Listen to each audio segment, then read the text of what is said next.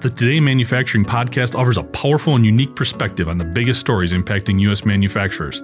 Anna Wells, David Mantey, and Jeff Ranke apply their experience as editors of industry-leading brands Manufacturing.net and Industrial Equipment News in providing in-depth analysis of the latest headlines. Their insight, along with a mix of humor and human interest, makes Today in Manufacturing a go-to source. Keep pace with supply chain challenges, electric vehicle developments, labor struggles, robotics, and more by listening, downloading, and subscribing to the Today in Manufacturing podcast.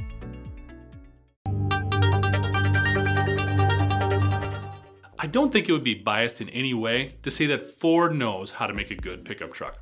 Their F-150 has been the best-selling truck in the U.S. since 1976 and the best-selling overall vehicle in America since 1981.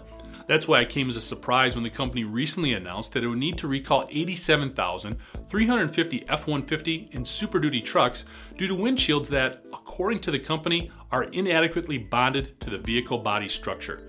The notice went on to explain that in the event of a crash, the windshield's inability to stay connected to the frame could result in greater risk of injury. The affected vehicles were built at Ford's Dearborn and Kentucky plants between October 2020 and early February of this year. Overall, Ford has gotten off to a bumpy start in 2021 after announcing a loss in 2020 of $1.2 billion due to pandemic-related sales losses and costs associated with the Takata airbag recall and pension funding. The automaker announced they would have to scale back F-150 production due to a semiconductor chip shortage.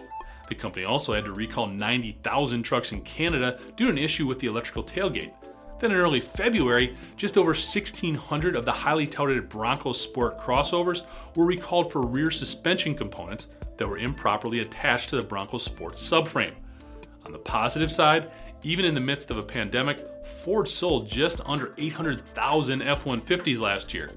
Ideally, a stronger economy and a return on their electrical vehicle investments should provide Ford sales with the shot in the arm it needs for the rest of 2021. I'm Jeff Ranke, and this is IAN Now.